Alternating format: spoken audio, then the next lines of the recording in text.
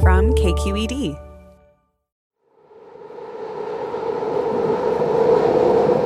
Every day during peak commute hours, about 60,000 people ride a BART train through the Transbay Tube. That's the 3.8-mile-long underwater passageway that connects Oakland and San Francisco. I know this train is packed. I don't have any room for bags. Wait for the next train. The tube is built into a trench in the floor of the bay, sitting under about 1 billion gallons of water. Bay Curious listener Jennifer Schulz rides through that tube a lot and wonders if it's a vulnerable place to be during a disaster. If I'm on BART under the bay between San Francisco and Oakland when an earthquake occurs, what will happen? Will the train stop? Can the tunnel crack open? This week on the Bay Curious podcast, we'll learn if Jennifer has anything to worry about, and we'll take a tour of an unexpected vehicle San Francisco has at the ready for when disaster strikes. I'm Olivia Allen-Price. Support for Bay Curious comes from Sierra Nevada Brewing Company. Founded in 1980, it's still family-owned, operated, and argued over. And still the pale ale that sparked a craft beer revolution. Sierra Nevada, still the one. And be sure to stay tuned through the end of the show so you can play our monthly trivia game for a chance to win some cool prizes. Hey, I'm Brian Stelter, and I hope you'll join me on Inside the Hive from Vanity Fair. Every Thursday, I'm getting the inside take from the best reporters in the country on what figures like Elon Musk, Donald Trump, Kevin McCarthy, and Marjorie Taylor Greene are doing. I think she wants to make things happen. She wants to get legislation passed. She made clear to me that she wants to have a president who upholds Christian values. She embraces the term Christian nationalist. That's Inside the Hive from Vanity Fair, available wherever you get your podcasts. We asked KQED's Tina Rubio to find the answer to Jennifer's question. If you were on BART during an earthquake, this is pretty much what you'd hear. May I have your attention, please? This is a special message from the BART Operations Control Center. BART is now participating in a regional earthquake preparedness drill. Only thankfully, this is just one of their quarterly earthquake drills. The trains will be traveling at a reduced speed for a period of time while this regional drill is taking place. Since 2005, BART has been undergoing a major earthquake retrofit. The final phase is expected to begin next year, finishing up sometime in 2023. The cost? So far, more than $1 billion. I sat down with Tom Horton, the Earthquake Safety Program Manager for BART. Tom, I think a lot of folks want to know, is the Transbay Tube safe during an earthquake? What I can say is that it is safer than most other places they're going to be in their working day. So walk me through what happens if there's an earthquake. It kind of depends on the conditions. If there is power, we reduce the speed of the train down to 27 miles an hour, which gives an operator plenty of time to see what's in front of them, see if there is any cracking or anything of that nature. But our goal is to not stop in the Transbay Tube. If there is no power, then we ask the passengers to get off and walk out of the tube, either direction, depending upon which is closest to get to the end of the tube and out. Are there cracks down there? Does it leak? Well, yeah, the tube does get leaks every now and then, as all tunnels do. And BART actually has an active program to plug those leaks when they happen. It's pretty dry down there most of the time. During the earthquake, we expect that the earthquake forces will cause the liner to crack, and then you'll get leakage. Now, the tunnel doesn't collapse. The tunnel's plenty strong enough to stay up. But if you get too much leakage, it fills with water, and that's what we're trying to prevent. So if it did crack, can it just fill with water and flood? Well, we have a pumping system, and part of the retrofit is to increase the size of that pumping system so you can at least slow down the rate of fill. And the idea is that you can slow it down enough so that people can get out well before the tube floods, okay? The way it's configured, there's one end of the tube that we don't expect to ever give us a problem. So there'll always be one way out. In other words, if you were somewhere near Yerba Buena Island, you'd want to start walking towards Oakland, not towards San Francisco. Right. Can people feel shaking down there?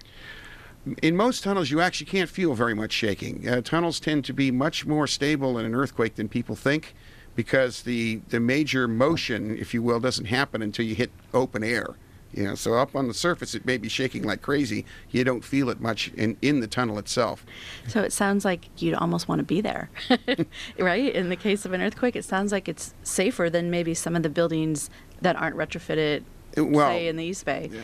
Certainly in any, what you might call ordinary earthquake, because the tube is so robust, unless it's a very, very large earthquake, you'd probably want to be in the tube. Now, we talked about the flooding problem. So if you were in an earthquake that large, it would be problematic, but then so would everywhere else in the Bay Area. So it's kind of, a wash, if you will.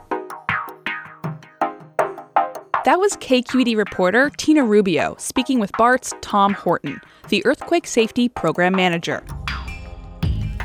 The largest earthquake to shake the Transbay Tube so far was the 1989 Loma Prieta quake. According to BART, a train passing through the tube was ordered to stop, although the train driver didn't report any shaking down there.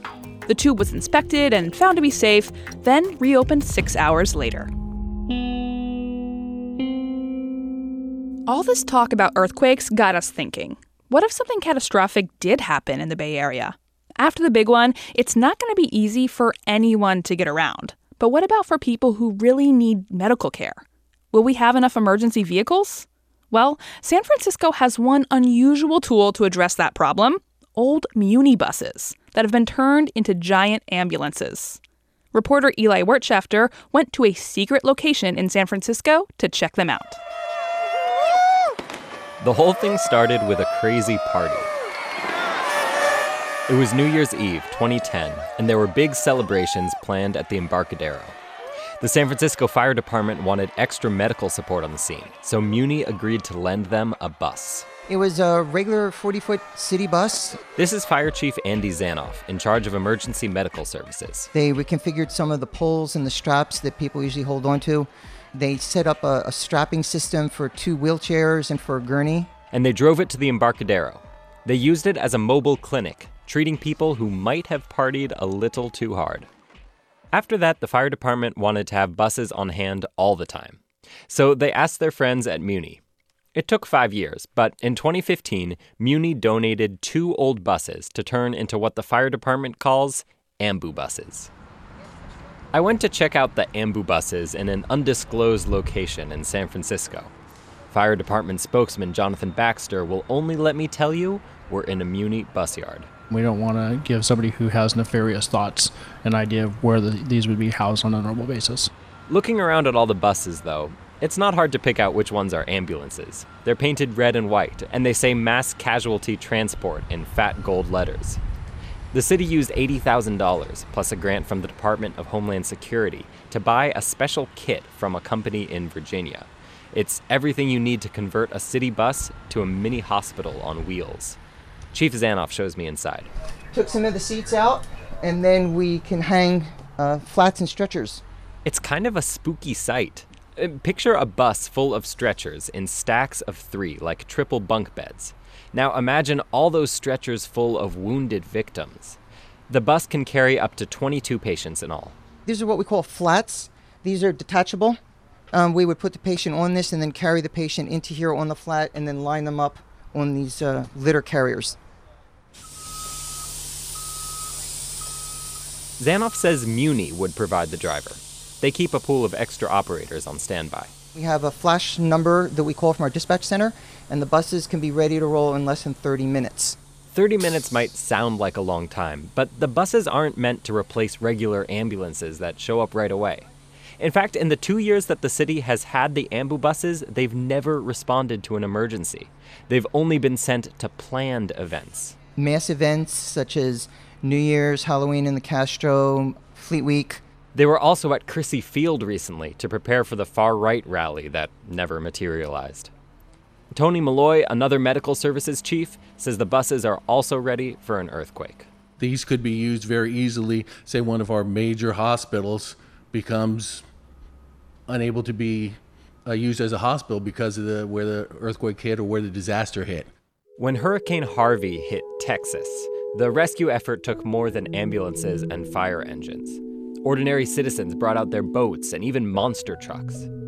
Following the news from home, Chief Malloy says he was struck by how many people went out to save their neighbors. If there is, or when there is an incident, we're going to bring out all the stops, and we're probably going to need outside help as well. In the moments after a severe earthquake, even a pair of ambu buses can only do so much.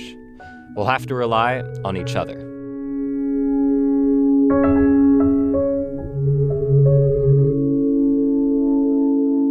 That was reporter Eli Wirtschafter. A version of that story first aired on Cross Currents from KALW. Thanks, Eli. Thanks also to Jennifer Schulz for asking the question we explored today. Bay Curious is made in San Francisco at KQED. I'm Olivia Allen Price. Thanks for listening to Bay Curious.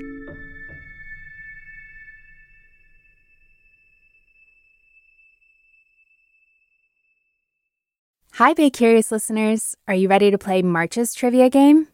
Every month, we'll read a question here at the end of our episode. You can give us your answers over at our website, kqed.org/baycurious, or just click the link in the episode description. Out of the correct answers, we'll randomly choose one lucky winner to receive a sweet prize package with Bay Curious swag and Sierra Nevada goodies. Okay, our question for the month is, this Bay Area high school holds the longest winning streak in high school football. They won 151 games in a row between 1992 and 2004. What is the name of the school? Our trivia quiz is made possible by Sierra Nevada Brewing Company. Good luck!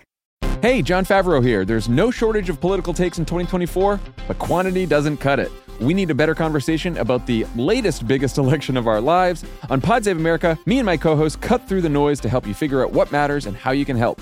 Every Tuesday, Wednesday, and Friday, Pod Save America is breaking down the political news that makes us laugh, cry, and snap our laptops in half. Expensive year for laptops.